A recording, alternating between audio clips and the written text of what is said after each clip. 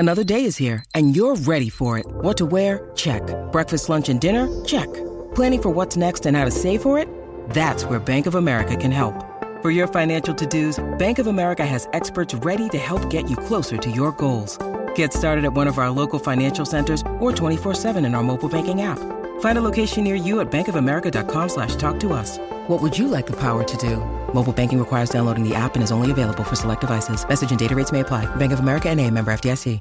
Lucky Land Casino, asking people, what's the weirdest place you've gotten lucky? Lucky? In line at the deli, I guess? Aha, in my dentist's office. More than once, actually. Do I have to say? Yes, you do. In the car before my kids' PTA meeting. Really? Yes. Excuse me, what's the weirdest place you've gotten lucky? I never win and tell. Well, there you have it. You can get lucky anywhere, playing at LuckyLandSlots.com. Play for free right now. Are you feeling lucky? No purchase necessary. Void where prohibited by law. 18+. Terms and conditions apply. See website for details. We've all been there. You're standing in the beer aisle staring at the same selection that was there last week and just wishing you could try something different. That's where Tavour comes in. Tavour is the best and easiest way for you to get the beers that you can't find in your favorite bottle shop.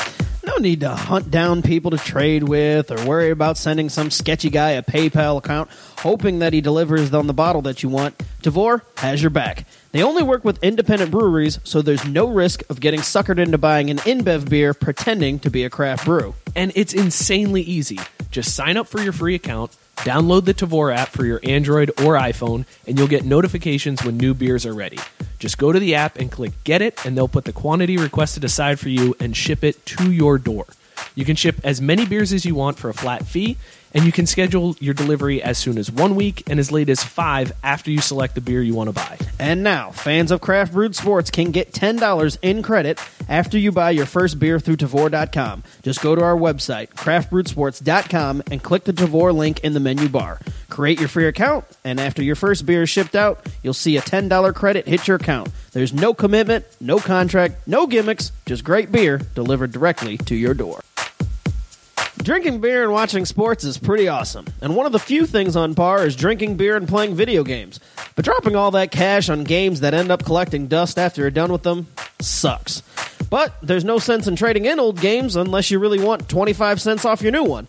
There's a better way, GameFly. GameFly has over 8,000 new releases and classics available to rent for Xbox One, Xbox 360, PS4, PS3, PS Vita, Wii U, Wii, and 3DS, as well as older systems. As a GameFly member, you can rent as many console and handheld games as you want and get them delivered right to your mailbox for one low monthly fee. And if you like a game so much that you don't want to send it back, you can keep it for a low use price. There are never any due dates or late fees, and GameFly also offers the ability to rent Blu-ray and DVD movies as part of the regular service at no extra charge. And right now, GameFly is offering fans of Craft Brewed Sports a premium, free 30-day trial to give you the opportunity to check out their service. To get that free trial started today, just go to GameFlyOffer.com/craftbrewedsports. That's GameFlyOffer.com/craftbrewedsports. Or just head on over to our website, craftbrewedsports.com, and click the GameFly link in the menu bar.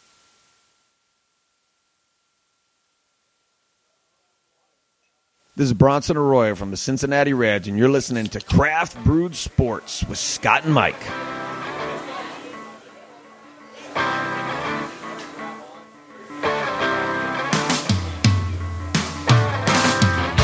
Hey everybody, and welcome to another edition of Craft Brewed Sports. I am Mike. With me as always, my main man Scott. The man behind the computer is Joe. It's Craft Brewed Sports. Scott, welcome back, man. You ready to tap this keg of sports knowledge? For the next 100, you pump up more. Deal, man. Good to have you back, man. I missed last week. Good to have you guys back, it was man. Weird. It was weird being off. Joe, good seeing you again, man. How you doing? Hey, guys. My weeks don't flow the same without the I know, the it's schedule of the everything's show. all it's messed up when we're not doing the show. I'm not even going to mess around here with small talk. Let's get into introducing our guest right off the bat because I'm super excited about this. Once again, sitting back in the studio with us, Mr. Saturn Nuts himself, Bronson Arroyo.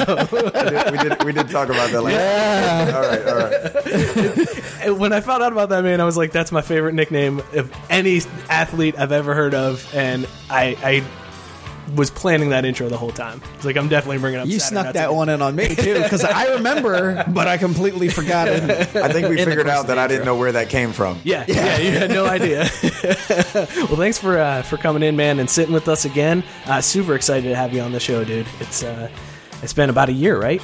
Yeah, it's getting close. It's been right about a year. That's right. It was probably June because we were talking about it was near my last start. So that was definitely in June, Father's Day. So it's almost to the day. It's insane. And uncanny timing by us.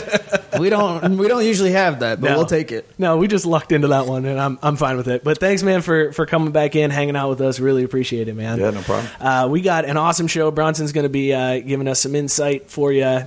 We once that episode ended, we were like kicking ourselves because we had so many other questions. Yes. We got done with that episode, man, and we were like, man, I wish we had like 3 hours to talk to him because we could have kept going. Like, there was so much that we wanted to do. So super glad you're back, man, to clear up some other questions that we had. Before we get into all that, though, let's talk about the Motherfucker of the Week. Scott, who is the first option for Motherfucker of the Week? Kobe. Which I shouldn't have to say anymore because he's just a general motherfucker. But this week he actually had the gall to say that LeBron should have passed more and done less, trusted his teammates more in the finals and the playoffs in general. The same exact thing he didn't do during his time in the NBA that everybody said that he should do. So Kobe is your first nominee for Motherfucker of the Week. Bronson, did you watch a lot of NBA? I haven't. I know LeBron and Kobe shoot 60 times a game, but I couldn't tell you details. All right, well, that's fair enough. Your other option, an old school NBA player here, Charles Barkley, is your second option for Motherfucker of the Week. Charles, after Game 4, put the argument to bed. I don't want to hear another person talk about LeBron being better than Jordan. I would slap the next person that says it. And then video captured Chuck hiding from LeBron in the tunnel, acting like he was part of the security detail, back turned, making sure LeBron didn't see him.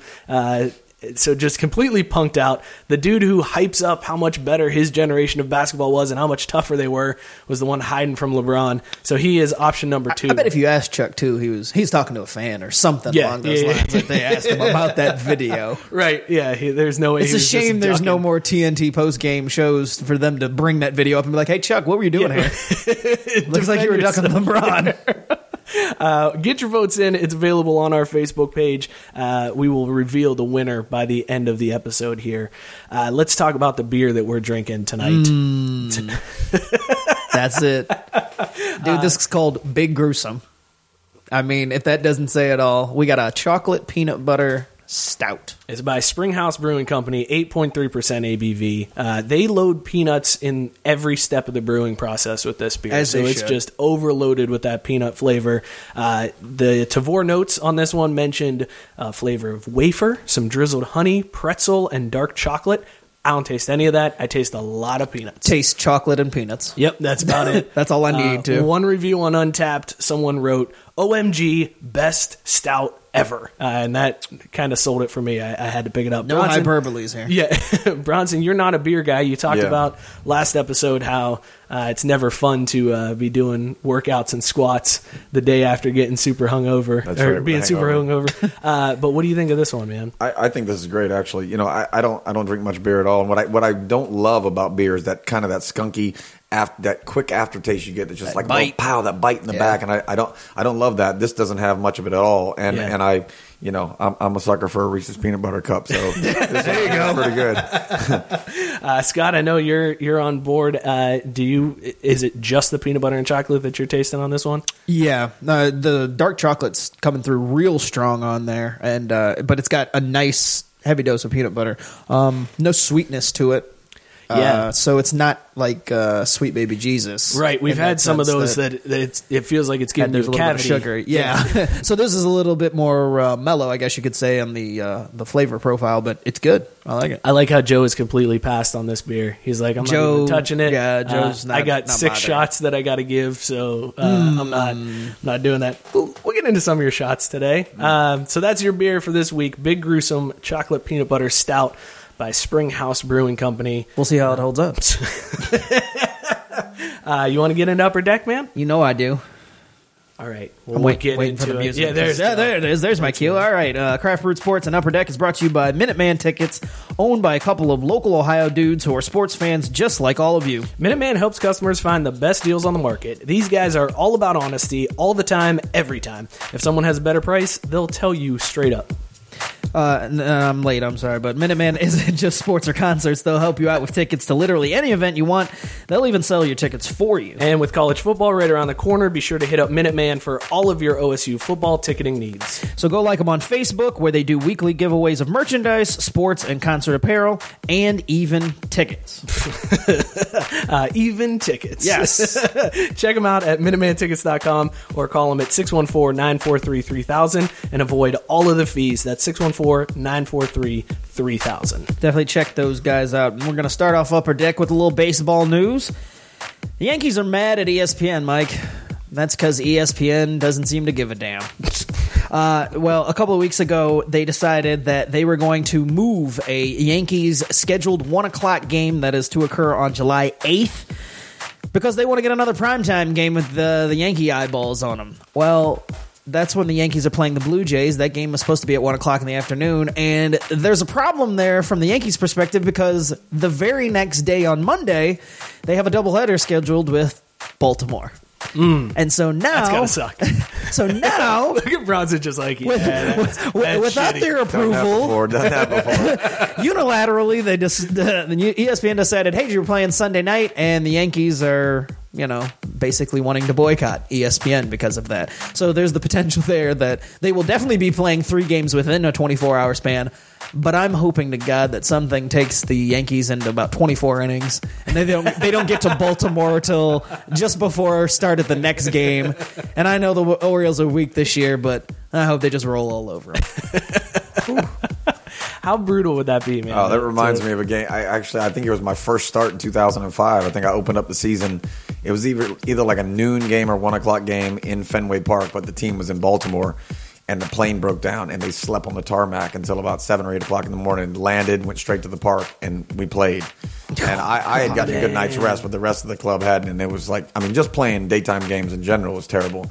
And to have to sit on the plane all night and not really sleep. Dude, that sounds brutal. Oh, that sucks. But now, sucks to suck, Yankees.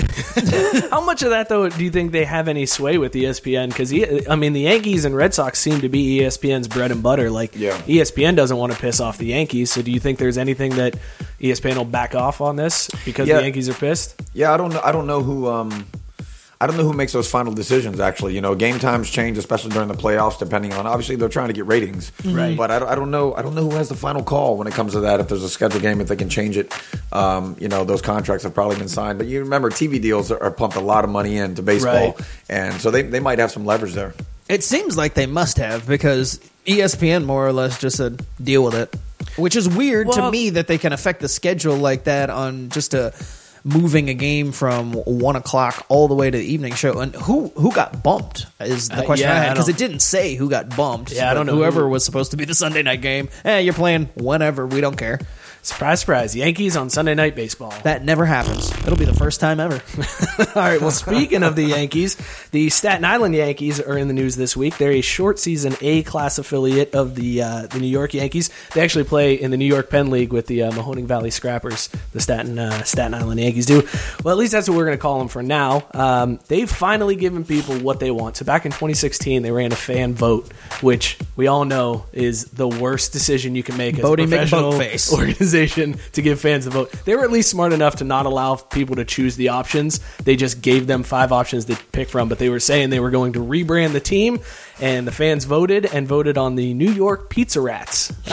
Wow. Yeah. And apparently the Staten Island Yankees said, we didn't get the paperwork in time, so we can't do it for the 2017 season. Sorry, everybody. But they have agreed this year to honor that fan poll. Every Saturday night for the rest of the season, they will wear New York Pizza Rat jerseys, hats. Jerseys don't look half bad, though. none of it looks bad. Even the logo, I'm like, it's a Pizza Rat, and this actually looks kind of cool. Like, I'd rock that. Yeah. But yeah, it's all official. They will do that every Saturday night for the rest of the season. Pizza Rat, a Devil Ray. I mean, not the same thing, right? Same class. We were talking before about like the weirdest MLB mascots that are out there, the minor league affiliates. They tend to have like the baby cakes in New Orleans. The biscuits. Always, That's my favorite. Did you ever play against any ridiculous mascots when you were coming up? It's tough to remember, honestly, man. I know I played in New Orleans. I feel like I played in every minor league ballpark. I mean, I had 7 years in the minor leagues, but well, they're always changing them too. That's true. Back when you were in the minors, they probably a completely set of different names for a lot of them. Yeah, the teams move around a lot depending on the organizations as they change, and then they flip a lot of those teams. But what you do remember is the guys that come through, like they call them the superstars. So these are the guys that travel around the country, going from minor league park to minor league park, wearing those outfits that they blow up with the air, and they just have like they've got names like Clammy Sosa and a giant clam, and they put on a show in the ballpark. That's where you see the chicken too, the famous San Diego chicken that those guys tour around. That's awesome. Clammy Sosa. I like that. That's my favorite mascot pun ever. I wonder what fantastic. If Clammy's still running around, I wonder what color he is right now. That's true. Too soon? That's true. No? Okay. Is that pink clam? Yeah, pink clam.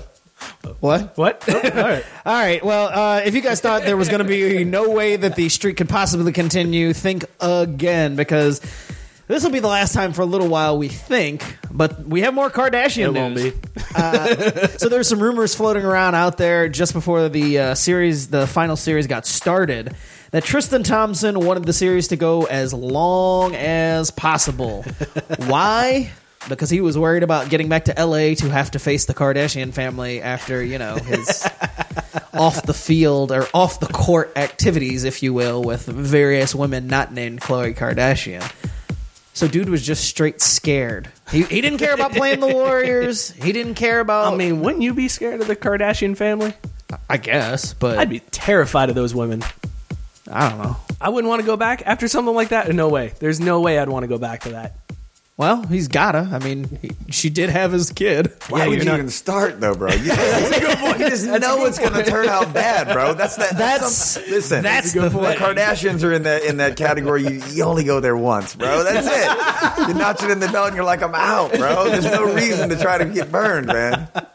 They gotta have something going that I mean, guys keep coming back. Athletes, period. Yeah, every just athlete. Keep revolving door. You see, I mean, it should have ended after Reggie Bush. People should have been like, I'm staying away. Tainted meat. But nope, they keep going back.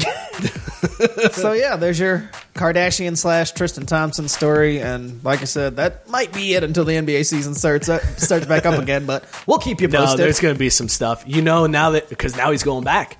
Now he's got to go back. So there's going to be a story next week about how they he got his ass beat. Yeah, Khloe beat him up and Kim sat on his head. Anyways, here's a little lesson for you. If you're going to move your team, get ready for fans to really hate you. And that is on full display in this story. So this one starts back in November of 2015.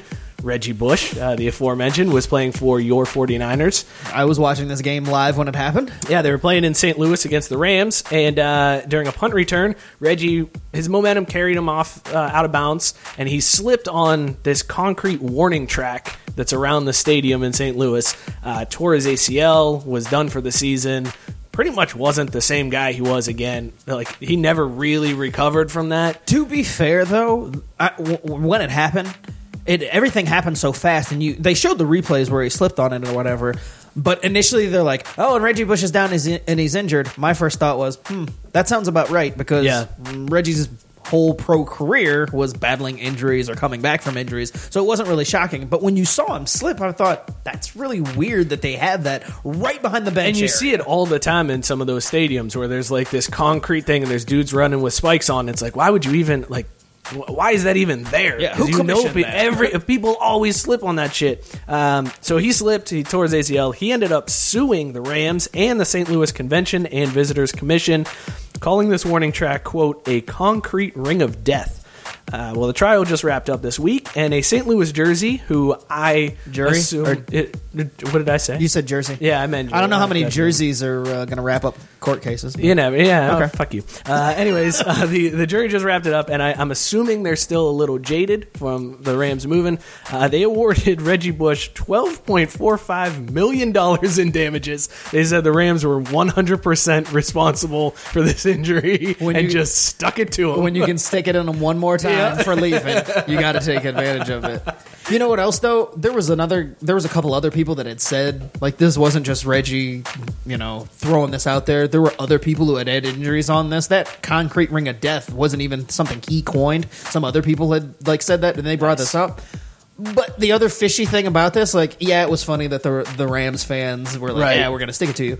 But the Rams, before they moved out of there, knew there was something up because after he did it, they immediately laid down a protective surface over there so that it wouldn't happen again. So they knew they were in the wrong. That's probably why they got screwed on this. As soon as it happened, yeah. And that was one of those... Yeah, you guys pretty much told on yourselves when you did it. So we were talking, Bronson, when we found this story, Minute Maid Park and that hill that they have. Right. How long do you think before somebody gets really fucked up on that? I mean, Houston has a history of having some weird shit in the outfield like that. Didn't they take the hill out? Yeah, they did now, but the hill wasn't even the big deal. The big deal was the flagpole in the middle. Right, that's what it was like. All right, so we already got to deal with the hill. The guy's got to look up. He's starting to feel like he's losing his balance, and now I'm going to smash into a pole. I mean, they did have padding around it, but it was like completely useless. It was like no reason to have it. They pulled the whole thing out. They're both gone now. Yeah. But they had a train. I mean, look at the train. The pretty train in left field. It's okay to have a giant hill that could be hazardous to the athlete's health because there's a train. I don't understand why these decisions are even made. Like, who looks at that and is like, nah, that's a good idea. That's what I'm saying. When they built that park, I have no idea who thought, all right, we'll sign off on this. Yeah. After the original aesthetic, it's like, no, okay, this isn't a good idea. Yeah, horrible plan. But there you go, St. Louis, sticking it to the Rams one more time. I do enjoy that, though. It's Team Petty. Sticking with MLB, as we were just talking about there, former Major League pitcher Kevin Brown is now seen as a hero in his neighborhood. That's because in his neighborhood area in Macon, Georgia, there was a string of mail theft going on around there. Well, Kevin Brown decided he was going to put a stop to it, so he hid out behind his neighbor's house, waiting for somebody to come up and steal the mail, and sure enough, a couple of guys did. One of them happened to be a 15-year-old. Kevin Brown held them at gunpoint. That seems like a normal reaction. And then called the cops until the cops could get there. For Kevin Brown, that's par for the course. I mean, have you seen the guy tear up a locker room after getting shelled? Yeah, this story, which Joe actually brought to both of our attentions, because this went under my radar or whatever. When I saw it, I thought, wow, that's what Kevin Brown's doing in his free time now? Dude retired and is like, I'm going to dole out justice. I'm hanging out with my piece. I'm going to hide around this corner. If anybody steals my mail, take this mail and see what happens to you. They're going down. That is hardcore. Could you imagine? My thought. Okay, so I mean, you got to be a real loser to go around stealing mail. I don't know what you're trying to get out of mail, but so imagine you walk up to a house. Statements. You get the number. Done. Okay, cool. There you go. I mean, not that I've ever thought about it, but thief, but all right. I couldn't imagine though walking up to a house, grabbing the mail, and then turning around. Holy shit, it's Kevin Brown. Holy shit, is that a gun? Kevin Brown, are you going to rob me? No, I'm waiting for the cops to show up. Well, shit. This is not how I planned my day to go. Unbelievable. Do you think it was like a moment where he just had the gun pulled and they like got scared first, and then as they're standing there with their hands up, they're like, Are you Kevin Brown? I hope that's Kevin Brown. Oh, shit. Dude, I'm a huge Marlins fan. I know I'm going to jail, but could you sign something for me? Could you sign this piece of stolen mail? Oh, shit. That is wild. All right, let's wrap up Upper Deck with maybe the wildest team that we've had featured on this show. The World Cup started today, and some teams were a little more pumped to be there than others. Last week, it was reported that the Mexico national team, they finished up a friendly, their final tune-up game before leaving for Russia, and to celebrate that win and have a little send-off party, they decided to have a 24-hour bender where they hired 30 high-end prostitutes to come hang out with them. Take that, Argentina. 24 hours. They were apparently in some like really nice neighborhood, and they were just like, yeah, let's get 30 high-end hookers to come hang out, and partied for 24 hours and then flew to Russia. What I found interesting, there were 30 prostitutes. There were only 23 dudes on the team. Yeah. You got a medical staff, and some guys got to get that 2-for-1 blue light special at Kmart, son. Yes. I was unaware of how the numbers worked out. I just thought there was, 30. That's a nice round I checked it number. out. I was like, I wonder how many people are on that team, because 30 seems a little high. And I looked it up. 23 guys on the roster. That is classic. Kids, learn how to play soccer. Go play for Basically, Mexico. since Team USA didn't make it, if you're looking for a team to cheer for, I'm going all in on Mexico, because that's a damn good team to cheer for. They're our neighbors, too. I mean, Party with Mexico, man. Because if that's what they did just to go to the World Cup, can you imagine the party if they won? 60 hookers. It's going to be. We're going to double the amount of hookers we got. This has been Upper Deck, brought to you as always by Minuteman Tickets. Man, that's Bronson. Has there ever been like I was thinking about this week? So Golden State won the championship. We saw their parade, and everybody was like drinking Henny from the fans. Alex Ovechkin, after the Capitals won, has been an internet superstar with how ridiculous he's gotten. You were on the Red Sox team when they broke the curse and won the World Series. How ridiculous were those parties? Yeah, that had to be. Listen, it didn't end. It was actually, it wasn't in that time. It wasn't so much about us. It was about the people. You know, a lot of times maybe it's about the players because they've won a few of them or whatever. But you know, they hadn't won one in 86 years, and it was just about how people were reacting. You know, when 4.5 million people come out in 30-degree weather and it had been raining all night to see you go by in a duck boat, man. It's like, it's awe-inspiring. I mean, you look at the Cubs, look at the numbers of the Kansas City Royals, look at a normal team that wins a championship and see how many people come out. It's like maybe 1 million, 1.5 million, 2 at the most. I mean, you're almost doubling that in ridiculous weather to come out. I mean, people are in the trees and on the top of buildings. I mean, we landed from St. Louis 7 o'clock in the morning, and cars are just stopping on the highway, man. They're just pulling their cars over and holding up newspapers to say amen. That's it. Like, as the buses go by, dude, they don't care what else is going on. It's like, time has stopped here. But as far as like us partying, it was weird. It was the one thing we didn't really get to do as a team, because you partied in the clubhouse the whole night, and then we got on the plane and immediately flew back, and it was in the morning by the time we landed. So we really didn't get to hang out, as a bunch of guys like we did here in Cincinnati. After clinching a couple times, we got to go to a club. You know, everybody got to be a part of it. The front office came. Everybody's having a great time. We really didn't get to do that. And back then, there was obviously no internet, so you didn't have any internet sensations that were just doing stuff in their own hotel rooms or on their own time and then getting publicity for it. So you know, you didn't have that stuff going on. Man, that would be – I feel like that's one of those championships. It's like when Cleveland won finally, and like they had all those people come out to that parade. It had to pale in comparison, man. I don't remember like the coverage that happened in Boston when Boston won, but – I mean, I remember it, but it wasn't as I guess as big as those things get to be now, because they stream them and all that other stuff. And so, I mean, I do remember how big of a deal it was. Right. It wouldn't be quite as national, though. Back then, Cold Pizza was on, and they would show stuff like that. But yeah, it's gotten more and more where you have more access to seeing some of these things. Especially, we couldn't stream anything on Facebook or on YouTube. Right. You couldn't go live, you know, up in a duck boat as people are going by. So if you live in New England, you got to see it on the news. And other than that, I've got footage of it, but you know, I'm not going to upload that anytime soon, probably.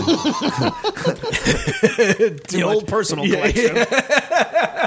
That goes in the file marked taxes 2012 on the desktop.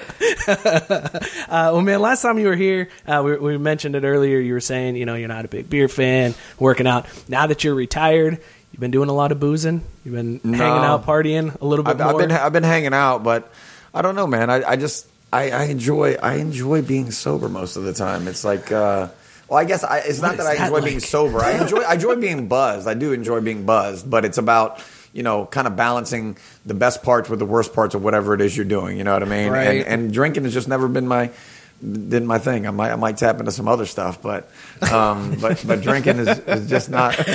But you know, I still love to get up and work out during the day, man, and you know, go for a swim or, play some golf or do whatever. Just be kind of physical and just try to burn off some excess energy, I think, because a lot of times, all these years I've been so programmed to do that, and it's part of my sanity. And if I don't get to do that, you start feeling like a caged animal a little bit. So, playing music and singing is also very physical, so it gives me the opportunity to do that. But if I'm not working out for the day or singing in the basement, I mean, it's very rare that a day is going to go by that I'm not going to do one of those two things. I can't imagine just like trying to turn it off all of a sudden like that, because I mean, everything did kind of end abruptly last year for you, which we were talking about before we got on the air was really unfortunate how the season kind of unfolded for you.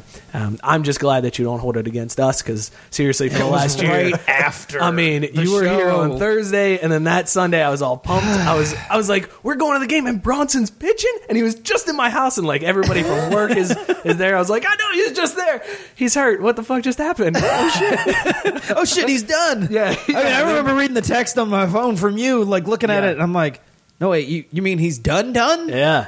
He was just fine. He's done. Oh, wow. Yeah, man. We fucked him. Yeah, I felt like such a jinx. It wasn't all the years of pitching. It was us. We ruined it. We were very into a craft brewed sports jinx there for a while. Mike has a tendency to screw over teams when he picks them and whatnot. So we did think there was a lot of guilt that I've been holding, man. So I'm glad you don't hold. You guys didn't have Ocho Cinco in here before he got arrested a couple times, did you? No.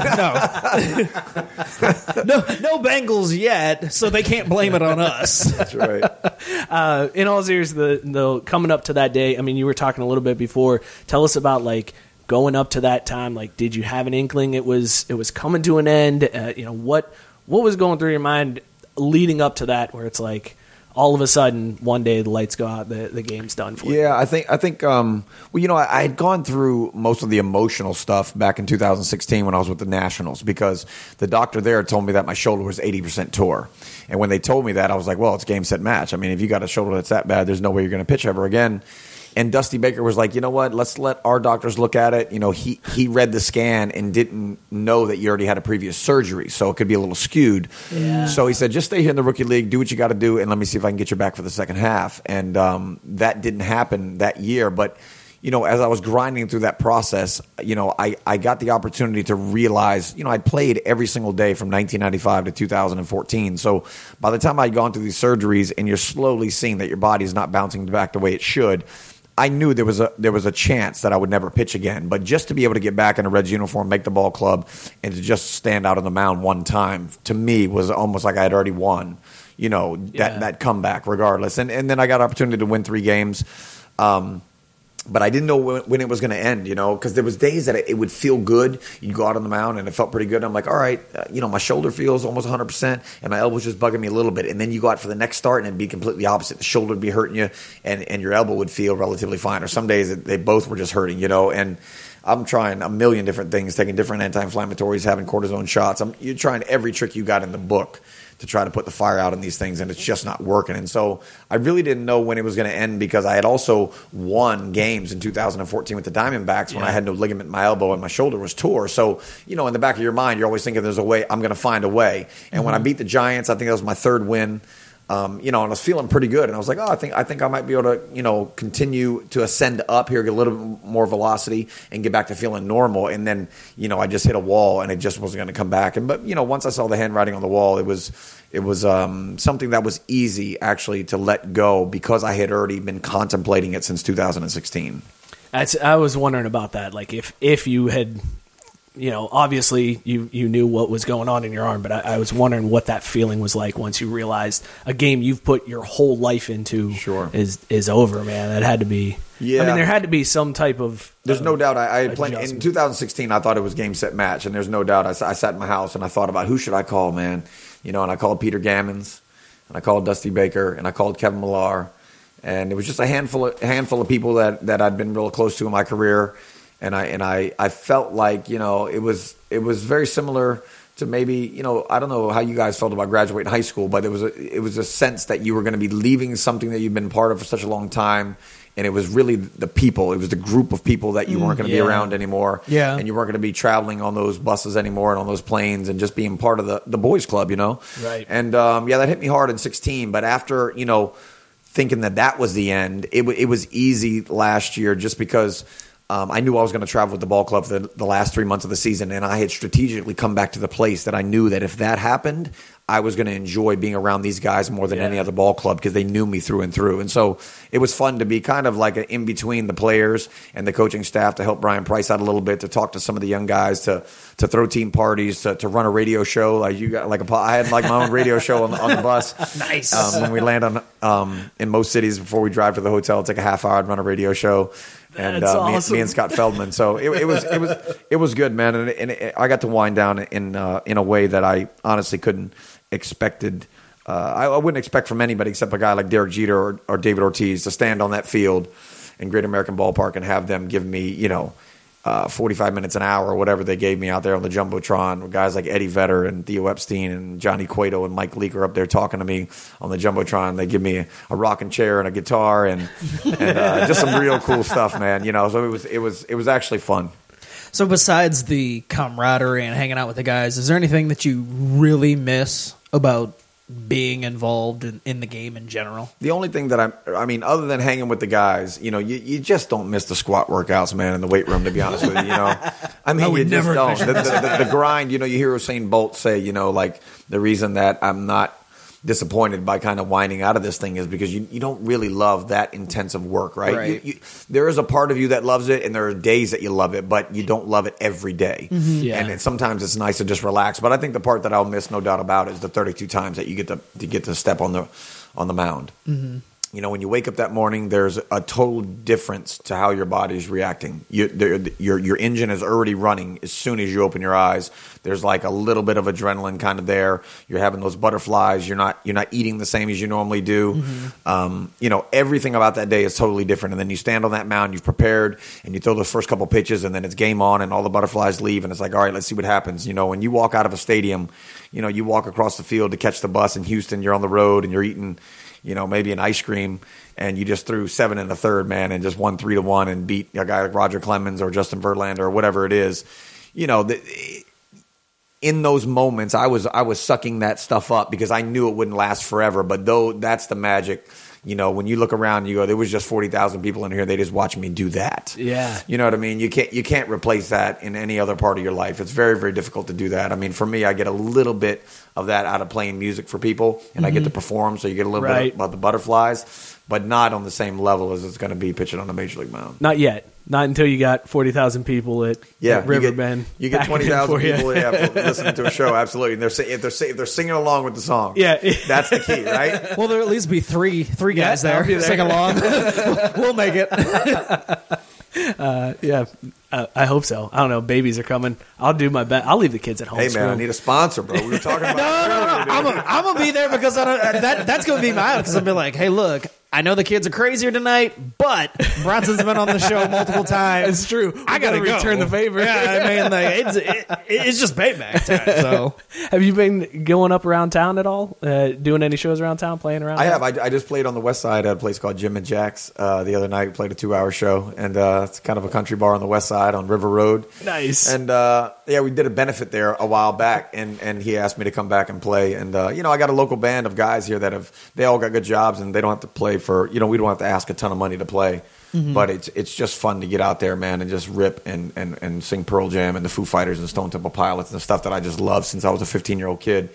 To do that with a band that sounds good and just to make it happen, man, to pull it off. It's not easy for anybody to do it, much less a guy who played, baseball for 20 years. How much time are you putting into it, like practice-wise with the guys? Like, are you guys just jam sessions throughout the week, or is it just sort of like, we know what we're doing. We got this show booked. Let's go hang out. No, we play when I'm in town. I'm not always here. I'm here about half the time. But when I am here, we play at least once a week. Nice. And then you piecemeal the shows together, and sometimes we'll play multiple times in a week if we have to. But it's getting to the point where we've got about 35 songs. It's a lot of songs, but we're getting most of them down. You still feel a little shaky on a few of them, but nothing that really the fans would recognize that you've messed up. It's some real subtleties. But we grind pretty hard, man. I mean, not just with the band, but in general, I'm down in the basement 3-4 days a week. People don't realize that your vocal cords are very similar to any other muscle in the body. And if you don't kind of keep them going, you just can't fire it up at that degree. Yeah. Now, I could sing some I could sing some James Taylor or some stuff that's easy on the vocal all day probably, but if you go out there and rip corduroy and even flow and alive, man, you better be in shape, dude, or you're going to hit the wall real quick. That would tear you up, man. All right, well, we were kicking ourselves. Actually, Scott, I'll let you ask the question because that was the one right away that you were like, I can't believe it's like minutes after you walked out of the house. So the A-Rod play. What were your thoughts on that whole situation? Because I'll never forget watching that and thinking it was one of the dirtiest plays. And I guess it up for people listening that may not know what you're talking about. Because we know we're like we're super baseball nerds, and I have the play running through my head. But back when you were with Boston, you're covering first. A-Rod's running 2 first, and the ball gets there about the same time as he does, but he slaps your arm and knocks the ball away. And knocks your arm away so you can't make the play. And then he ends up being safe and all sorts of shenanigans after that. But what were your what was going through your mind during that entire sequence? Because I remember thinking, wow, that's one of the dirtiest things you'll ever see in baseball. But I also went back and looked at it not that long after we had you on. And you were like amazingly calm through that whole thing, and I thought, "Wow, if some guy just knocked my arm off like that and did, I'd be ready to throw down." Yeah, I mean, it would have been going nuts. But what were your thoughts during that whole thing? For me, I've always just been built around. I don't even have to try. It's just kind of there. The way my genetic makeup is that I'm always focused on the result. You know what I mean? And I don't get caught up in the emotion of a game. I don't get it caught up with, I just gave up a homer and the guy just showed me up and I'm going to drill him next time. Because in my mind, I'm thinking I'm not going to give a free base to a guy. Yeah, I don't have a big enough ego to think that just because the guy showed me up by hitting a home run that I need to go ahead and drill him the next time up. I'd rather hit him a first pitch ground ball to shortstop, throw him a little cutter and get him out, and that would be it. And, he hit the homer on me. He deserves maybe to celebrate. So I've never functioned from that level. So it was easy for me to be in that type of a situation. As all I'm thinking about is it's Game 6 ALCS. We're in Yankee Stadium, man. There's 45,000 rocking hard here, and I want to make sure that they get this play right, because if not, if I have Jeter already scored, it's now 4-3. I've got A-Rod on second base with Sheffield up in 1 out, dude. Like I'm in trouble, right? So for me, it was I remember throwing him a slow breaking ball. It was like I took a little bit off because Alex is the type of guy who on the inner half had a big hole, but everything out away from him, he loved to drive the ball to right center. So that meant that if you threw him a breaking ball that was probably like 78, 81 miles an hour, was going to be right in his path. They had a homer to left center. Mm-hmm. So I threw it about 68 miles an hour, and he hit it right off the end of the bat, one of those cue shots where the ball's just spinning crazy. And I can remember just thinking, make sure this ball does not pop out of your glove. And so I got it, and as I was taking more time than you normally would to pick that thing up, as soon as I picked it up, I looked to my left, and Doug Minkiewicz should have recognized that I was going to make that play easily, and he would have been on first base. I would have flipped it to him, no problem. Right. But when I looked over, he was standing right next to me. He had come to get the ball. And in those type of situations, when the adrenaline's flowing like that, people tend to overplay something, right? Yeah. He would have never made that play. Doug would have been standing on first base if this was a regular season game. Mm-hmm. But in that moment, it's so big, he's trying to get to the ball, and we're standing next to each other. And so I thought Alex would have been bang, bang right next to me, and I would have needed to tag him really quick. And when I looked up, he was jogging. And so because he was so far away from me, it let me relax. Yeah. And I just thought I'll tag him really easily. I'll make sure that Jeter's not going anywhere past second base, and we're cool.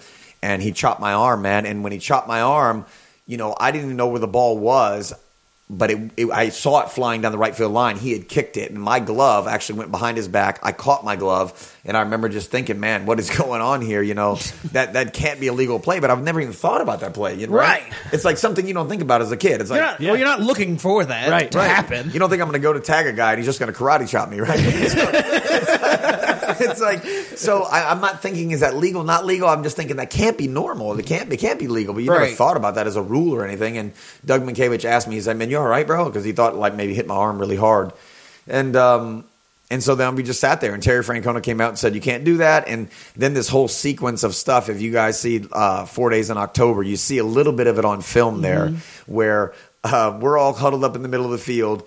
And Alex is trying to tell the umpires that was his regular running motion. I always run like this. I'll never forget. He was saying that's my regular running motion, and I was smirking. I was kind of laughing, right? Because I'm like, come on, bro. Like that's all you can do in that honestly, moment. dude. Like, listen, dude. Like, can I change your last name to Trump? Is that what I'm just gonna lie straight to your face and tell you that's the real shit, right?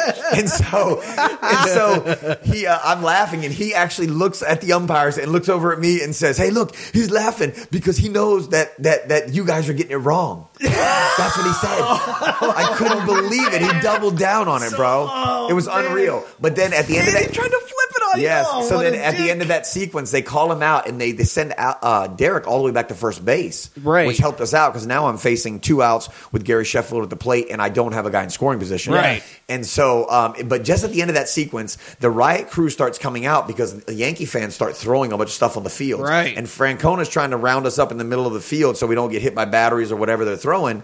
And if you look up, you see Orlando Cabrera, and he's looking over towards our dugout, and he's going like this, like he's rubbing his eyes, like you're whining like a little baby, and he's saying 7-7. If you see that on the film, and it's because Orlando had been arguing with these 3 Greek guys the whole game, and finally he's looking over at him, he's like, "Don't cry, we're going game 7." And they're like, "We're gonna kill you when this game's over." It was classic, bro. It was classic. But then if you see the rest of the game, and the riot crew stands 20 deep down both lines for the rest of the game, man. You look around there in the 9th inning and you feel like you're in a war zone, man. And it was a different atmosphere than I've ever been in a baseball game. That is so bizarre to think that a game can turn like that. Like, I know we talked last time about like some of the fans and being a little psycho, like Philadelphia fans and stuff, but I can't imagine trying to then focus knowing like you got riot gear, like it was, hanging out on the side. Everything was different about that series. You know, you'd go into we'd have our pitching meetings. And so we would have a practice day, and then you're playing whatever it was, game 5 the next day. And we're having our pitching meetings on the bus, riding from Yankee Stadium back to the hotel after the practice because they're like, hey, we think that this place could be bugged. The offices could be bugged, and they could be listening to our scouting reports, so we're doing these on the buses. You know, where they're talking about, like, hey, if you guys get room service, man, be careful. They could be poisoning the food. Like, dude, it's like, holy shit, you're thinking at a whole nother level than you would normally think during the regular season because it was just, I mean, you know, we'd get on the buses, and we'd have a police escort, so everybody knew it was us going to the stadium. And, I mean, you'd have, I think I said this last time, you'd have 75-year-old ladies working at Nordstrom, man, just freaking flipping you off in the window and people mooning you all over the place, dude. It's like, it was a whole other level of competition. Man, that is intense. Well, speaking of A-Rod, obviously he now works at Fox, or is it ESPN? That I don't know. I think he's on ESPN. I think it's ESPN. Yeah.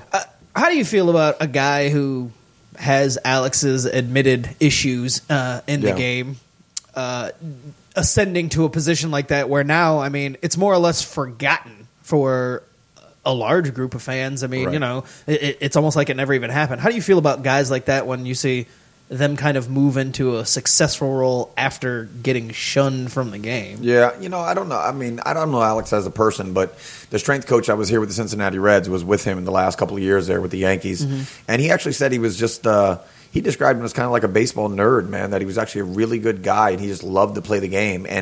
And that he was a much better teammate than he thought before he got there because he was the type of guy that would never say that I wouldn't play left field or I won't hit in the 8-hole. He just loved to play. And it wasn't like his ego was so large that he couldn't be moved out of the 3 or the 4-hole or I have to play shortstop. You know, that he was a good guy. But, you know, as far as like trying to forget about the past, I think the most important thing probably for those guys is that the people who are voting for the Hall of Fame aren't going to forget. And I think that's one thing. And if you know, if a guy like him is going to get into the Hall of Fame, then obviously Bonds and McGuire and Sosa and all the other guys are going to have to get in, and Palmeiro. But, you know, I don't know. Just from observing Alex, you know, I don't know him. Like I said, I've literally never said hi to the guy ever, never shook his hand.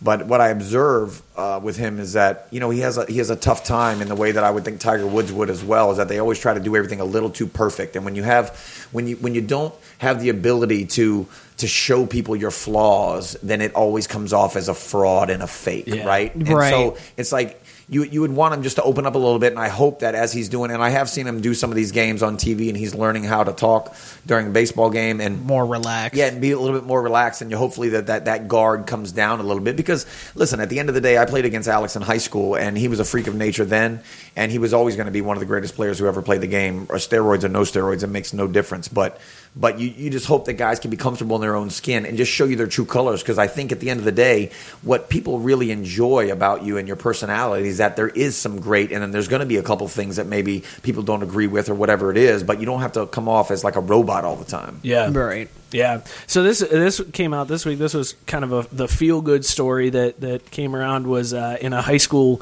championship game. There was a dude that struck out his childhood best friend, Kadem, looking to end the game, won the state championship. And afterwards, as soon as he got that third strike call, the team came out to celebrate. He just walked towards home plate, like consoled his friend, gave him a hug, let him know everything was fine, and then went to celebrate. Is there anybody that you played against that you would be willing to do that for, or would it be like, no, fuck you, I'm going to celebrate with my team? Well, it was very similar when I've only had 2 experiences in my life playing baseball. One was my best friend growing up, where I lived near Tampa, Florida. He lived behind me, and we're still best friends to this day.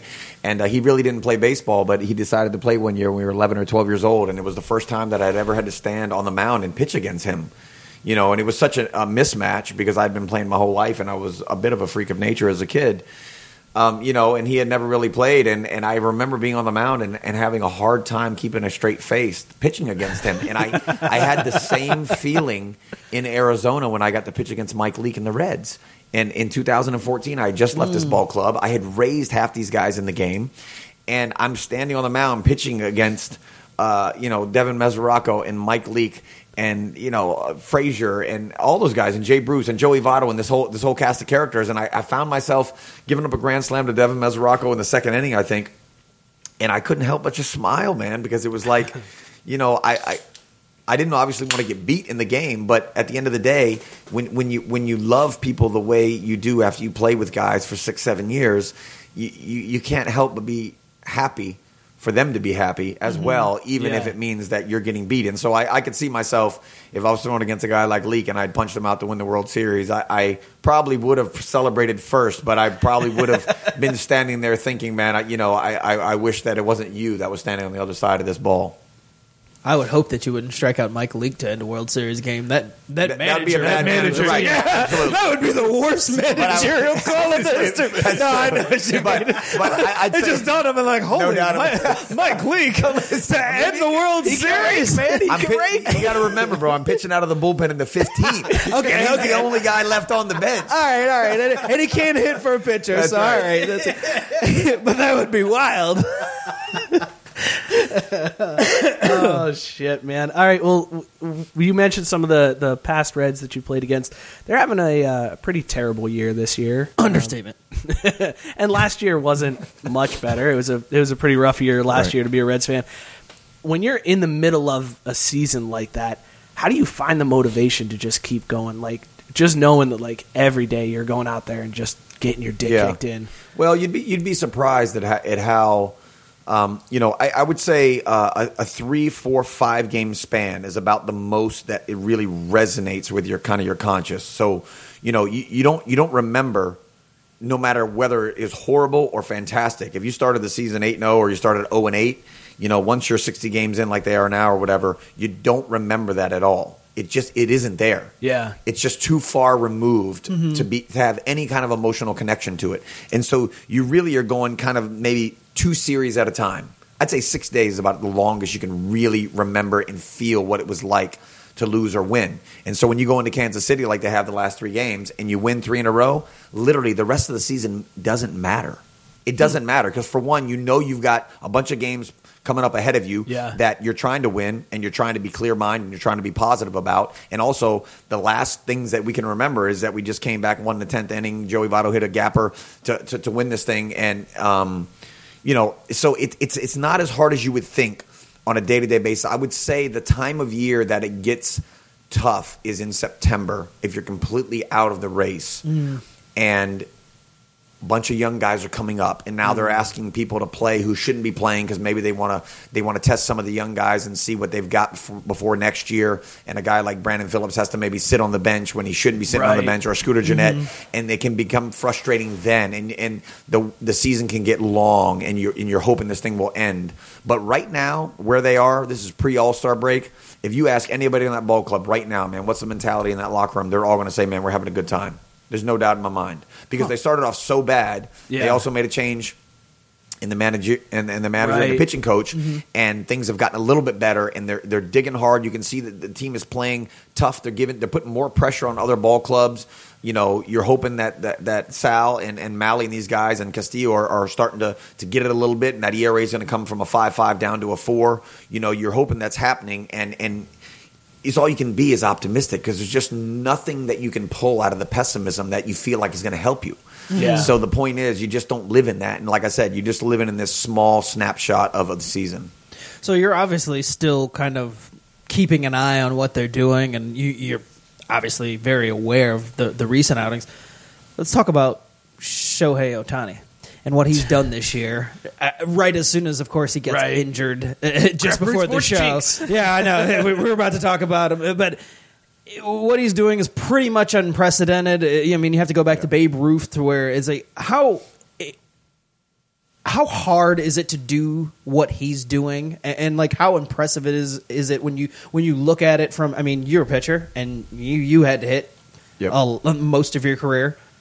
I mean, he's doing it only every so often and taking the days off and all that. But how hard is it to do what he's doing, and how impressive is it? Listen, just to be able to do two things at the highest level on the planet is almost impossible, right? I mean, it's really tough to be that good at two different things. And I said from the beginning, I don't think he could pull it off. But I was also talking about in a context where he wouldn't be DHing, where he'd be actually playing the field, right? So because I know what it feels like to throw 7-8 innings and then have to get those workouts in and get those treatments and do all that stuff to get prepared for the next start 5 days later. And then to go out and have to run and maybe smash into a wall and steal second base and do all those things, I don't think it's possible in the long run. Now, if you're DHing, it's definitely more possible because just taking 4 at bats and just running the bases is a totally different ballgame than having to play defense. But even that being said, I mean, what he's doing is absolutely astonishing. I mean, the guy's got crazy power to the opposite field, and he looked terrible in spring training. And he started the season, and it shows you, one, that spring training doesn't mean a whole lot, and two, he looks like a guy who could dominate on either end. How long it will last that he could do both, I'm not so sure. I was going to say that was my question because, I mean, as soon as they announced, all right, he's got this elbow injury, I thought, well, that's going to be the end of this experiment because, at some point they're going to want to lock him in on one thing and just say, all right, this is what you are. And I'd imagine that they get the most bang for their buck if he's a lights-out pitcher. So with this type of injury, that means they're just going to nix the DH type thing. And I mean, I don't know. They haven't completely knocked him out for the year yet, but there's talk that he will be. And so, I mean, what do you think he ultimately ends up as? And they just say, all right, this is what you're doing, and we're just not going to bother. Yeah, honestly, he's so good on both ends. It's a pretty toss-up, man. I mean, when I look at him, I think, for my eyes, as far as, I mean, look, starting pitching is more valuable than any position player probably if you're going to be a dominant starting pitcher, right? But for my eyes, when I watch him, I think he's probably a little bit better hitter than he is a pitcher in comparison to the rest of the league. I feel like he hits the ball opposite way. I think he's got tremendous power. He can hit soft stuff better than most guys of his age going to the opposite field. But we haven't seen him play over the long haul. What 100 miles an hour plays like over the long haul, right? If he can throw strikes and just be halfway crafty, you don't know what the hitting ability does. But I don't know, man. It's a strange thing to see a guy who could be that successful on both ends. And the thing that is helping him is that he's a right-handed thrower. He hurt his right arm, but he swings from the left side, which means his right arm doesn't really have to extend that much. Right. So it actually helps him. He'll be able to come back and hit earlier than most guys would if he was a right-handed swinger. And so I don't know what's going to happen when he comes back, man. I mean, he's fortunate that he's in the American League and he gets the opportunity to possibly just continue to DH and throw. But this injury will change something. But what that is, I'm not sure. Yeah, I mean, because when you look at the player, he looks like a hitter. But then you see the pitching results and you're like, man, if a guy can do that, why wouldn't you let him do that? And I just got to think from the Angels standpoint, I think when they went into it, it was, all right, he's an amazing pitcher, and whatever we get out of him hitting-wise will be kind of house money. And for that team specifically, that's what they needed because they've got all the hitting in the world, or at least enough hitting to win, but they never had a dominant pitcher, and so that's kind of where they were missing. Right. And so I just feel like eventually they were going to lock him into pitching, but it sucks to think that they would take him away from hitting because it's so amazing. Right. Well, the cool thing for him is, I mean, look, there's always that question mark, and the guys like Rick Ankiel, who actually did pull it off, it doesn't happen every day, but there's always that huge question mark. We already know this kid can pitch in the big leagues. Yeah. We know he can hit in the big leagues, right? So at the end of the day, if his arm just doesn't hold up, he can go hit. I mean, look, as good as my body feels right now, if I could hit like him, I'd play another 7 years in the big leagues, right? Because I wouldn't need my arm, and the rest of my body feels fine. But most of us weren't born with that blessed with that type of ability. And so I think you're underselling yourself, Bronson, because we got a text from Buddy Boyle who said, "Remind everyone that Bronson hit 2 home runs off of Glendon Rush from the Cubs in the same month." So that's true. You're selling yourself short, man. Hey, when I was in Washington, we're taking batting practice every day down there with the Nationals, and man, Max Scherzer is a freaking competitor, bro. He don't want to lose at nothing. No way. And so we're like taking batting practice every day, and they're joking around. And usually early in the spring, I haven't swung a bat in the off season, and so I don't hit that great in spring, and just don't have a lot of pop. And then it comes as the season goes on, and somebody said something about Bronson hitting 6 homers, and Max was like, "What?" He's like, "Who?" Bronson, how many homers you hit in the big league? I said 6. He's like, "No way, that's impossible," because I can barely hit the ball past second base at that point.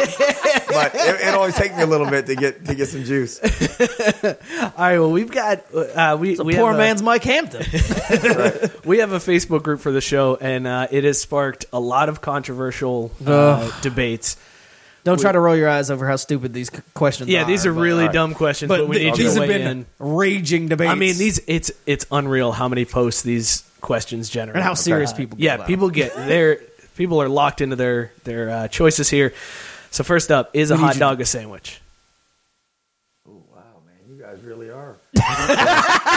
We hit him with the hard stuff. Serious shit, bro. Charlie Rose type questions. I was talking about A-Rod eating a hot dog on TV, and it looked like he didn't know if he had ever eaten one before. Now you hit me with this? I like that every question we've asked, you're just like, yeah, man, you just boom right into it, and then hot dog is a sandwich. And we're like, oh, shit. All right, my answer is no. Oh, man. Hot dog is not a sandwich. That's it. All right, guys, good night. We are done here. I am out. The debate has been settled. Your wife and now Bronson Arroyo my have favorite decided, baseball player of all time and my wife now agree. Well, there it goes. Hot dog's not a sandwich. Bitch! Bronson, plain cake donuts, yay or nay? Yay. Oh, that's a shocker. I'm all about the plain cake donuts. Just dip them in the milk, man. You see, because then you don't feel so guilty about all that extra BS on top. My coworker is one who brought up that question. He's going to give me so much shit. I'm good. I'm glad. Right. I'm glad you lost one too. Yeah, that's fine. Jordan or LeBron?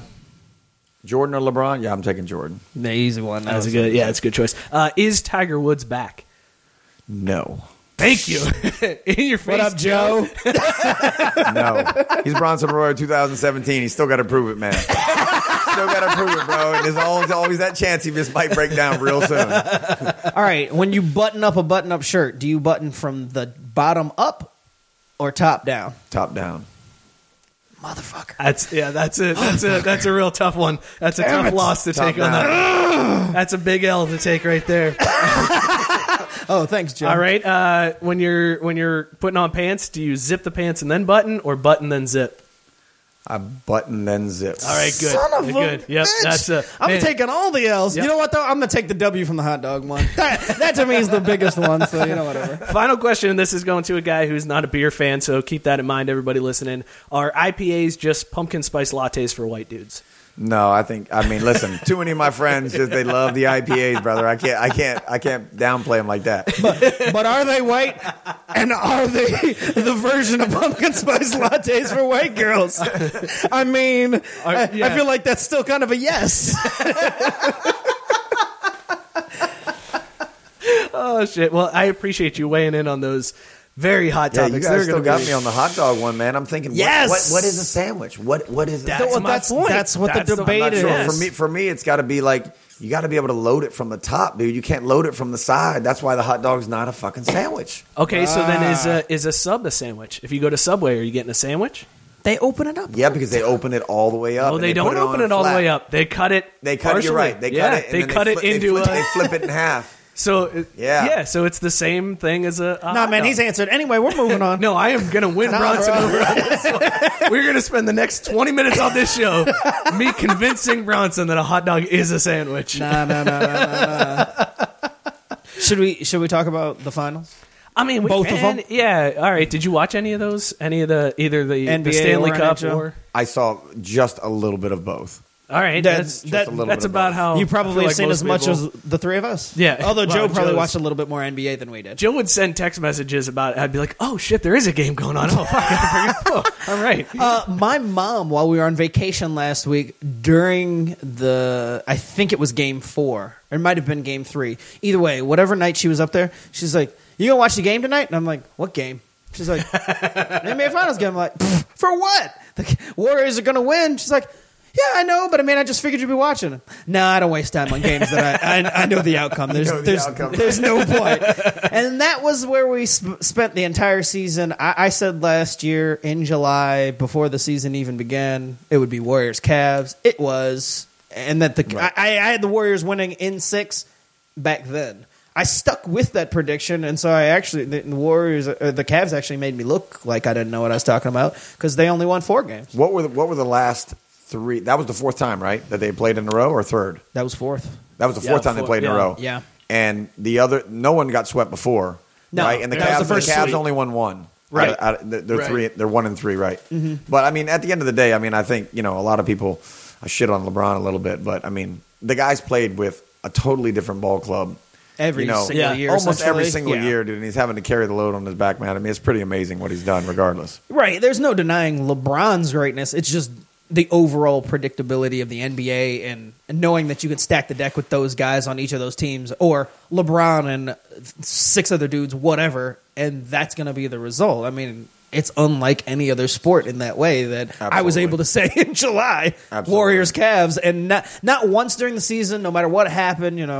Houston looked like they may knock off the Warriors. The Cavs went through all that transition and all those things happened, and I just not once did I waver. I'm like, it'll be Warriors, Cavs, and it was. Well, you only got 5 guys out on the court at one time, right? Right. I mean, every other sport has more players out on the court unless you're playing a single sport. So you have the opportunity for 20% of what's out on the court to dominate the game. It just can't happen in football or soccer or baseball, Right. That's true. I gotta pay up my punishment. For, Are you taking a shot? What are you taking a shot for?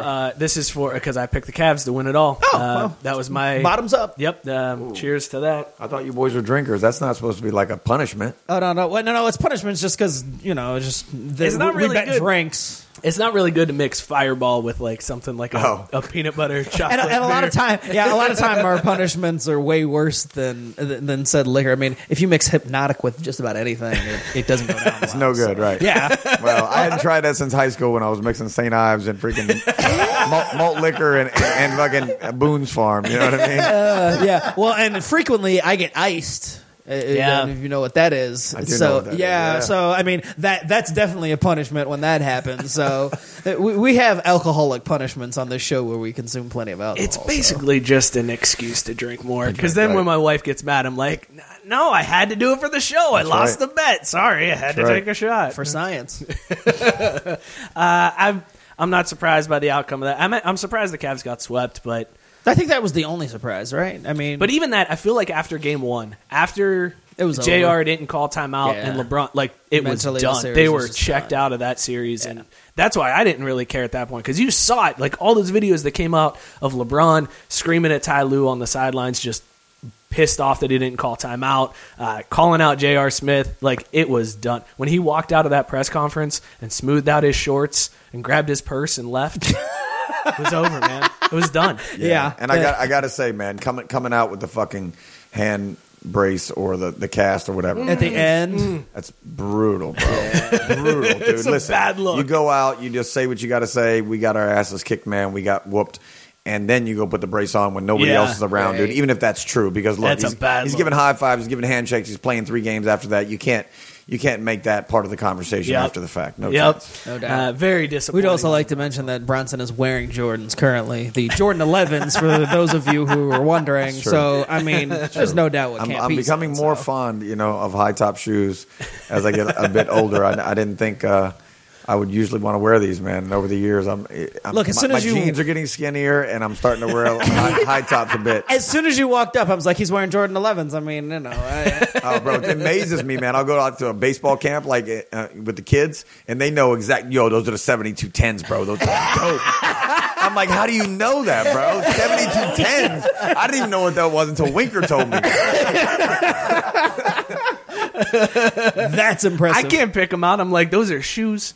I know you can't, but as a sneaker guy once and especially when it comes to Jordans, it was like, the original. I'm like, they're 11s not are- white New Balances. They're cool shoes then. Like that's the only delineation I know. If it's a white New Balance, it's not. You're not supposed to wear that. That's the dad shoe. Should we talk about the NHL? Yeah, let's do. That was a little bit more shocking. That was and it was kind of an interesting series because you had a team that had never won a Stanley Cup before. Somebody was going to win it, whether that was Vegas in their first year or Washington in their however many years.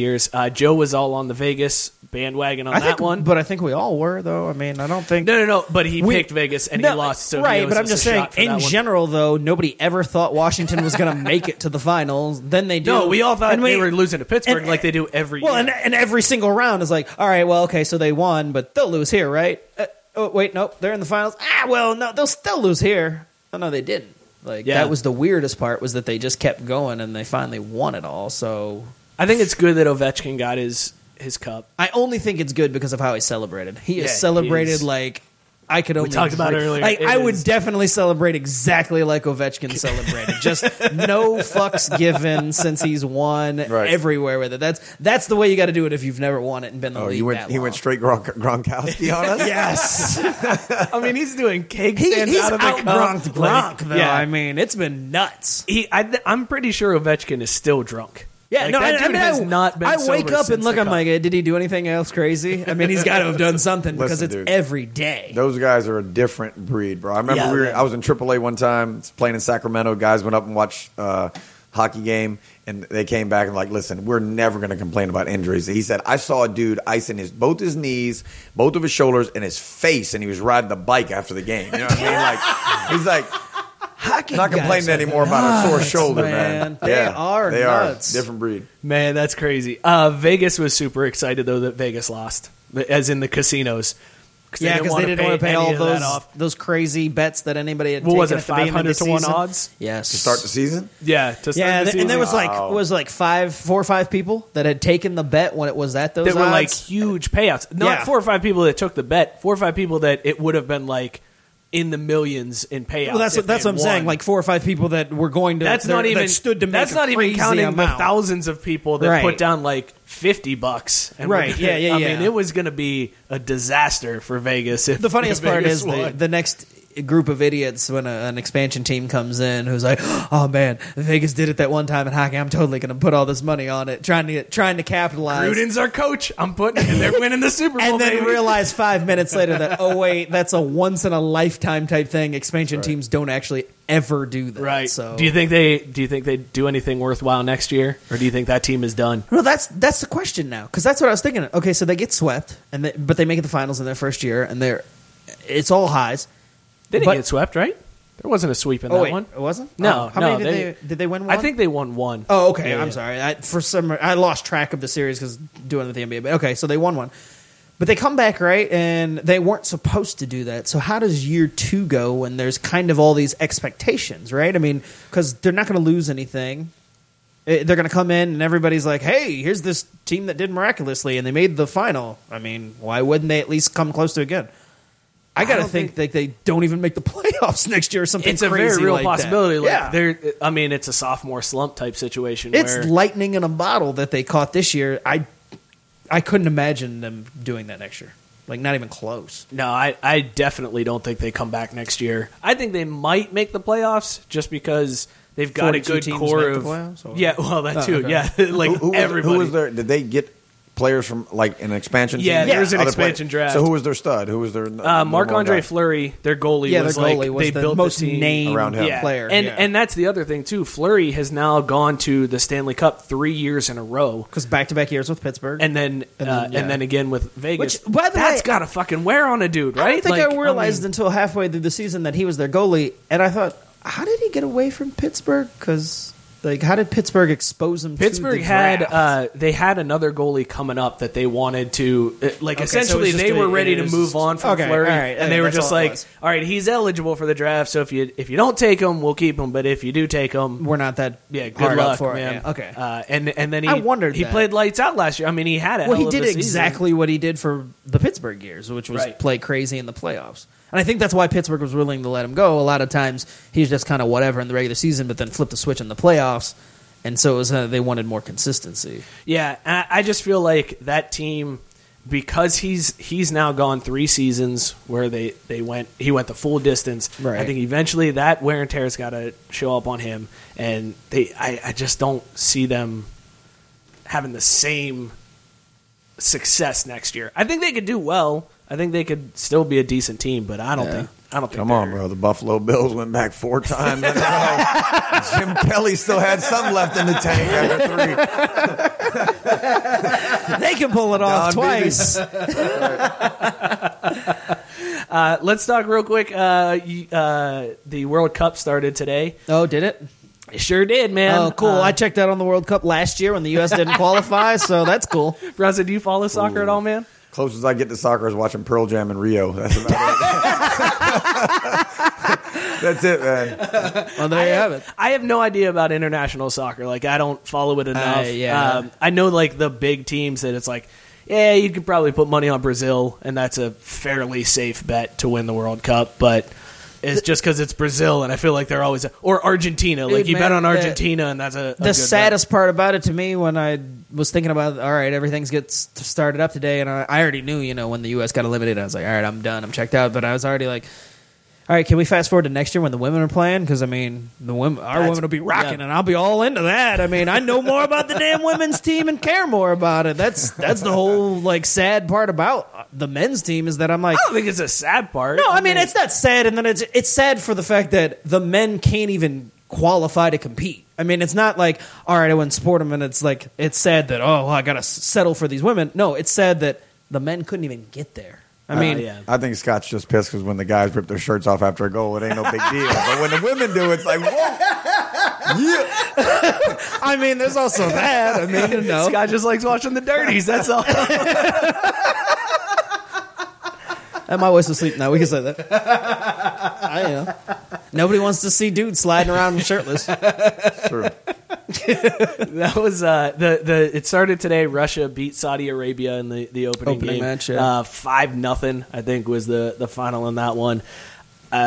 Good for Russia. I knew they were going to win. Should we talk about the bigger deal? The fact that the U.S. yes, the entire I was going to get to that, but okay, yeah, go ahead, man. Let's just slide on that. Yeah. North America getting the bid for 2026 to host the World Cup. Cincinnati is listed as a potential site. I'm not gonna lie. I said on the podcast I was on earlier, I hope that we don't get it. And that's not me being a hater for against Cincinnati or anything. I just don't. I love the idea that the World Cup is in the United States. I don't love it being where I am because it creates a lot of chaos and stuff. Like, let it be in Indy, let it be in some Chicago, a drivable distance, but don't bring it here because it just brings all the issues. And if I still work at Channel 9, it's going to be an extra headache. Like, I can't enjoy things when they're here. I can enjoy them when they're on the periphery. Dude, we're about to have the newest soccer stadium in the United States. But it wouldn't even be there. It'd be at Paul Brown, no matter what, because Paul Brown is the one that's equipped to handle it. Like, that stadium that they're going to build for FC isn't going to be up to World Cup standards. I mean, it hasn't been built yet. No, I know, but they have to have You don't think seats. Birding is like... They have to have capacity enough, and no matter what, that stadium isn't going to have capacity enough to fill out for a World Cup. All right, well then in that case, I don't want it in Cincinnati because I don't want to hear douchebags complaining that we paid all this money for a stadium and they're playing. I mean, there's it a lot of Paul factors, like I Brown. said. Yeah, I mean, it's guys. easier if it's outside of the city. Like, I'll say today, baby. I'd love to be at a World Cup game. I don't want the World Cup to be in my backyard. Well, didn't LA just get? They just got the Olympics for something, didn't they? Los Angeles, I think man. they might have just got the 2020 Olympics, or I think they did, but it also it's like those cities are more equipped to handle stuff like that. Right. Not that Cincinnati's not, because they're obviously one of the finalists, but it's just the other cities have bigger stadiums that are more new, and if with like Paul Brown, they'd have to do renovations and stuff. And, I was in Rio in March seeing Pearl Jam. And you could see all the buildings where they had the Olympics there, and they just weren't being used. I mean, literally, you're talking like abandoned. All the pools, right. High dives, just full of algae. There's they do nothing with them. So it's like literally just tearing the city up. That's what happens in all these second and third world countries. And they get all this money and all these things to build these stadiums, and then they're just completely eliminated afterwards. Right. And there's nothing to do with them afterwards. Yeah, well, and I mean that's why when they say, all right, it's going to be in North America, and most of the sites are going to be in the U.S., I mean, it sucks to say for the rest of the world, but it should generally be in places that can handle it like that. Like, I mean, where, in countries in Europe where those stadiums aren't going to be abandoned, and it's not just a drain on the local economy that already can't afford it to just spend billions to build this stuff. Because, I mean, they're going to the stadiums they're going to now are the ones that are already built. Like here, San Francisco and Atlanta's probably definitely going to be one, and all these are all stadiums that have been built within the last couple of years that can handle it, so... I'm good. Actually, the beer tastes great, honestly. But just wave it off. It's just like it's a strange feeling, man. I don't know. The buzz from alcohol is kind of a numbing feeling. I don't really love it, man. I understand. That's cool. I got no problem cracking it. I was gonna say I'll chug this real quick. And we can split the last one. We'll split that, baby. All right, Joe. You said there's a question from the comments. Yes. So, as a pro athlete, do you think an individual player's success and legacy should be measured by the number of championships won? Is that one of the biggest factors for success? I don't think it's one. I don't think it's one of the biggest. Yeah, no, that's. I don't think it's one of the top ones at all. I mean, I think because, there's too many variables to be a championship team. You got to have a team around you, right? And regardless of, even if it's basketball and there's four other guys, well, we're talking about LeBron, but he can't win it all by himself. Yep. And if you're playing baseball, you're one of 9 guys, if not more, that are because guys are coming out of the bullpen every night. So you're playing with 11, 12, 13 guys every single night. If you put up fantastic numbers your whole career, your legacy shouldn't depend on that. I think it can add to the legacy. I just don't think it should take anything away from you if you don't get there. So you want to reconsider that Jordan LeBron decision? No, I think I don't think they were so. totally setting you up with that question. Yeah, right. But to whoever asked that was definitely setting you up. To Bronson's point, though, in baseball, it's much Lou the dog. It's much different though because a guy goes out and throws and wins 300 games, but he never wins a ring. Like his legacy is cemented no matter what. Yeah, right. Just because he could have pitched with his 0 ERA. It's the Dan Marino effect. Right, Dan Marino if he never got run support, then it didn't matter. Dude, Ken Griffey Jr. never made it to the playoffs except once at the very end of his career with the White Sox, and he just got traded over there. Wow. I don't think I ever realized. No, it's not true. No, in Seattle, he was in I was going to say, the 95. Early on in 95. After that, he never was in. He never won a ring. Which is crazy. 2 times he's in the playoffs in 20-something years. That is kind of bananas. But you can't and that doesn't change. I was going to say, and that doesn't change my perception of Ken Griffey Jr. as a baseball player. Like, he's one of the all-time greats, regardless. In fact, I feel in baseball, you actually feel sad for a guy like that versus in basketball, you're like, that guy just couldn't hack That's what I was going to say. Sport by sport, it's different. Baseball tends to be more forgiving when it comes to that because there is a lot more parity. You do see teams that just flare up and it's their year and all of a sudden where the hell did the Royals come from and now they got a World Series championship. I feel like baseball is more forgiving with the lack of rings to determine a better and to expand that, to use your Dan Marino thing, then football somewhere in the middle, right? Because every other position besides quarterback isn't measured right by yeah you can have a great wide receiver that's never won a Super Bowl and they're still it doesn't tarnish their legacy, right? But except for the quarterback position, but then when it comes to basketball, it's all about the rings and that's all they care about because you can make that more impact on the team. That's why Robert Horry is one of the greatest players of all time in history. 6 rings, big game, Bob. Right. Big shot, Bob. Big shot, Bob. There it is. But that isn't why I would say Jordan. At this point, I don't think. No. I don't think that's the reason why. Just because LeBron's not done for one. Right. But at the end of the day, I think just because if you get to the finals like he has and you haven't won as many as Michael has, I just don't think you could. If he scores 10,000 more points in his career than Jordan ever did, and he goes to the finals 12 times and only wins 3 of them, or whatever it is, I still think you got to say he's probably the greatest player that ever played the game. Yeah. It's not about just the rings all the time because you need help. I just knew they were totally setting you up with that question. That's another. That's why it was another one of those heated debate questions in the group, split 50-50. All right, Joe. Before we get into the polls, do you want to do any whale watching? Okay, we're going to skip whale watching tonight. We'll bring that out next week. That's fine. We don't need whale watching. Right? Then let's get into let's do consume it or can it first. How about that? Sounds good to me. Consumer to Can It brought to you by Tavor. Go to our website, craftbrewsports.com. Click the sponsors link. You get a $10 credit to your account after your first order at Tavor. Bronson, we'll start with you, man. This week we had Big Gruesome, a chocolate peanut butter stout from Springhouse Brewing. What'd you think of it, man? I thought it was great. It didn't, for me, it was smooth on the backside. It also, you tasted other flavors there that you don't normally get in beers at all, which I thought was more enjoyable because, like I said, I'd probably rather eat a peanut butter and jelly sandwich than drink a Corona. So for me, the Big Gruesome is doing it, baby. Listen, if I'm going camping, I'm taking a Big Gruesome.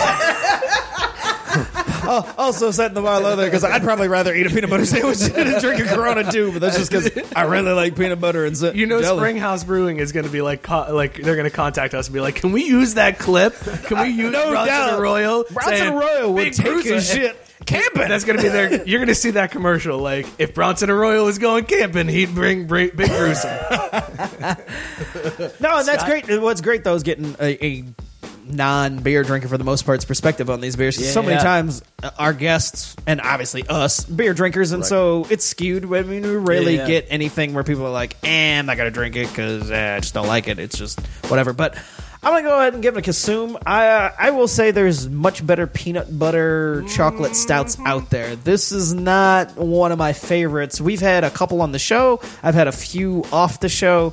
And I mean, if you're looking for that real hardcore peanut butter flavor, this isn't going to do it for you. It's a lot heavier on the dark chocolate, and it's real muted. Like the peanut, it just tastes like peanuts and chocolate versus peanut butter. Yeah, you're right. Like when I first started that peanut flavor was like super strong. Disappeared. The more you got into it, the more that peanut flavor disappeared. And I'm big into, if I'm going to have a peanut butter chocolate stout, I want it to taste like a Reese's cup. Right. And it definitely changed. And maybe that's just my fault for drinking 3 of them. Like that could be a me problem and not a beer problem. Well, yeah, but but beer's got to hold up, man. It's got to hold up. I'm still going to consume it. It's still a good beer, and I would definitely say if you're into those, pick this one up if you see it. But you're right, there are better peanut butter chocolate stouts out there. Sweet Baby Jesus, Nutcase, which isn't even chocolate. That's just a peanut butter porter. That's a good one. And maybe it's because it's a stout, not a porter. That could be the difference, too, because stouts have that little bit more of a bite to it than a porter does. I never thought about that. Because they all kind of sit in the same realm, I guess, the stouts and the porter, so it's not... I see. Didn't knock it off of me. I see. Yeah. I see how it is. I'm just saying. They all look the same. They all look alike. Yeah, okay. All the dark beers look alike. Cool, That's man. Right. All right. Well, that got weird. As a Consumer to Can It, brought to you by Tavor. This week, our Motherfucker of the Week poll, we had Kobe Bryant versus Charles Barkley. Scott, you want to refresh us on why they were picked? Kobe Bryant decided he was going to tell LeBron that he should have done what he never did in his career, and that's pass and trust his teammates more, while Charles Barkley talked shit about anybody who said that LeBron was better than Jordan and that he would punch them in the face, and then proceeded to duck out when he saw LeBron in a tunnel leaving Game 4. I actually didn't get a chance to vote for this one. All right, well, I can do it right now. I'm going to do it right now, but I'm going to tell you. Okay. Oh, well, go ahead. Yeah, let's have Bronson. Yeah, Bronson. Who's your motherfucker? Who's your Motherfucker of the Week on this? I'm definitely going with Charles because he had to punch LeBron in the face in order to get out of this one.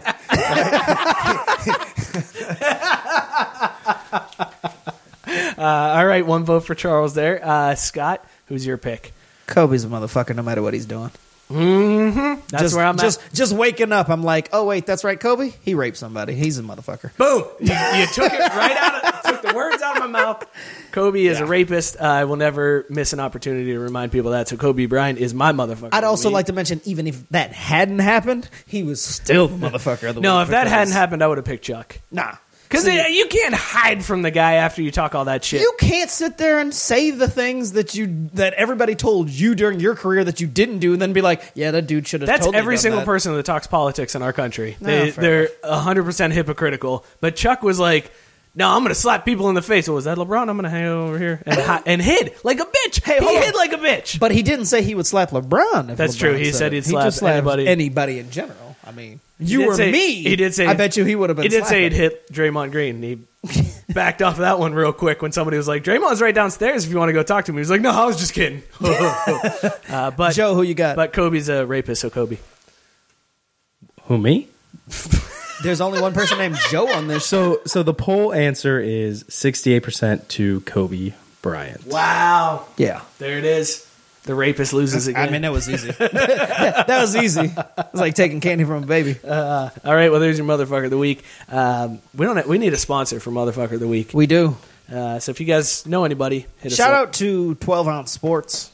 Hell yeah, this is our station debut. Yeah, we did not shout them out at the top of the show, but we are now part of the 12 Ounce Sports Network. So you guys can catch us on, obviously, here live every week when we run. But what's the other time slot that they threw us in? They're just going to replay it throughout the week. Throughout the week? So All right. we'll be live So on their TuneIn app every week at our normal time. So if you're on the go, you can't get us on YouTube, pull us up on 12 Ounce Sports TuneIn. But you can also catch the replays throughout the week. Tons of good shows on that network, too. There's a lot of good programming. Make sure you check them out, support them. Thank you, 12 Ounce Sports, for having us. And Bronson, thank you for being on the show, man. Dude. Really appreciate it. Yeah, Our man. This was That's an hour and a half went by. That was quick. I know, right? Right? It goes really. That's what I'm saying. Last time was only an hour, and we were like, that could have been a long show if he wasn't tied up. And last time we were like, all right, man. He says he's got an hour. We got to get him out of here. We don't want to fuck this up. Bro. We got to get him out of. That goes by fast. I was gonna say, now we hung out with you for a few hours, both before the show and during the show, Yeah. and it's like it still went just as fast. But thank you so much man, for really coming back on the having me show. on, boys. Yeah. We'll have you on again. For Oh sure. yeah, man, absolutely. You're welcome anytime. You got the pass. I mean, if you just show up one night That's it. and say we're doing in, the huh? show, like, hey, I was in the area, I want to do the pod on a Thursday. Guess what? We could have a guest lined up and be like, hey, you gotta go. Boot it. Bronson's here. Bronson's here, bro. You got bumped. Thanks so much again, Bronson. Really Appreciate it, man. Yep. You guys can follow the show at Craft Bee Sports. Follow Scott at ScottyK_Jr. Follow me at Mike Burlon. Hey, shout out to Glenn Pleasant, our newest Yep. Social media director. coordinator. Really appreciate you hopping on, Glenn, and helping us out. Follow us on Instagram, Twitter, Facebook. Hit us all up. Thank you guys so much for tuning in. Cheers, everybody. We out.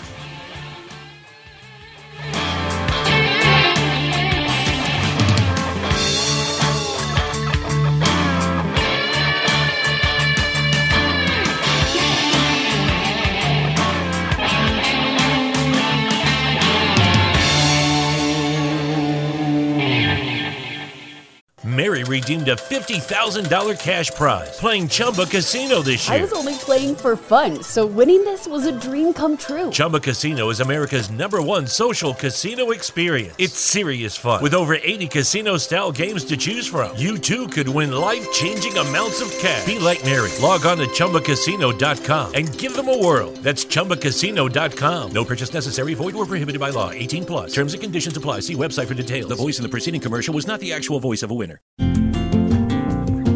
It's wintertime. When temperatures go down, the likelihood goes up that your furnace and other appliances go down with them. So don't risk a costly replacement. Stay comfortable with coverage on the appliances you depend on most with the Service Guard Appliance Repair Program from Black Hills Energy. It's peace of mind in a plan.